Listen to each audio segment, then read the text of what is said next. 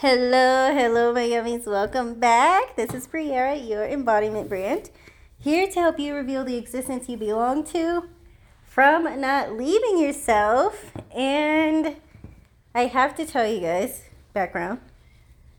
Me and my twin just had our twin date over video chat, and she convinced me to get a button maker. And I just sat and made 7 buttons. So much fun. It's on Amazon. Of course, she found it on TikTok.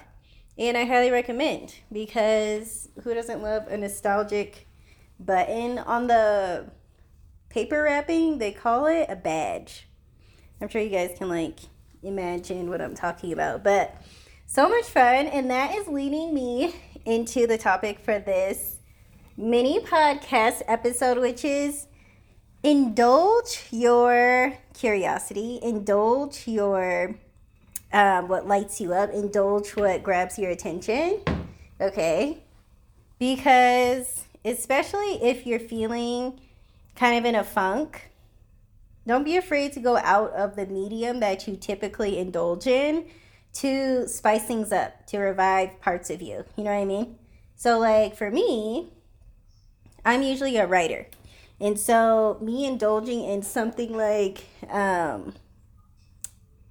think my twin is still on I just didn't want too much background noise. 1 second.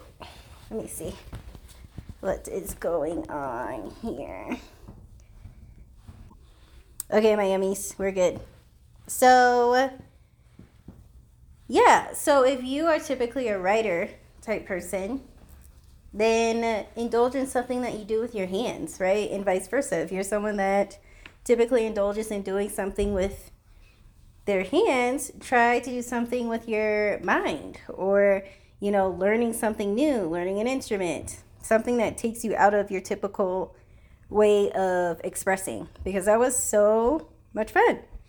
So, something else I wanted to talk about is when you're feeling kind of in a slump, or let's say your insecurities have you by the chokehold, or your feelings of inadequacy have you by the chokehold, whether that's in your business or in your everyday life.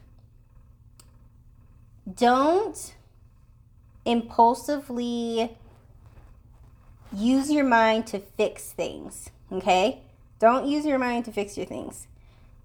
Where the problem, quote unquote, arises, it's not the place or the energy to come from to fix it, okay? Because a lot of the times there isn't a problem, which means there's no need for you to fix anything. It's just a simple fix of just coming back to yourself. If anything, that's the fix. Coming back to yourself and coming from a place of soundness and seeing yourself. Because a lot of the, we'll say, problems that arise within ourselves, within our world, is us not honoring ourselves, us not seeing ourselves, us not in agreement and self-acceptance of ourselves. It's always a version of that. And once we come back to ourselves and assess, okay, where am I needing to see myself? Where am I needing to honor myself? Where am I needing to accept myself in a way that I am here to be honored and accepted? Because once you are honoring and accepting yourself from a place of integrity, no matter what that looks like, free of judgment, the outside world will reciprocate. The outside world will reap in your favor, because you are coming back to you, right? And then as a byproduct, the world reciprocates. As a byproduct, your feelings change about yourself in your world, because you're coming from actual reality. Where you feel less than, unworthy, needing to deserve, not good enough, that's not reality. That's a distortion. That's who you've been. When you're coming from reality, it's a place of soundness. It's a place of you seeing yourself, honoring yourself, and coming from a place of integrity. Okay? And you realize life is lighter there. You are more efficient there, and you're met with more people that are in integrity with the way that you see yourself. Okay, so I wanted to bring this to you. This is a quickie one. I really just want you to indulge in other mediums, because when you do, it's all part of your reveal. It's all part of you showing yourself who you get to be and who your world responds to. It's you showing yourself that fixation isn't the answer, but allowing all of you, every part of you, to rhythm and dance and be curious is always the answer, okay?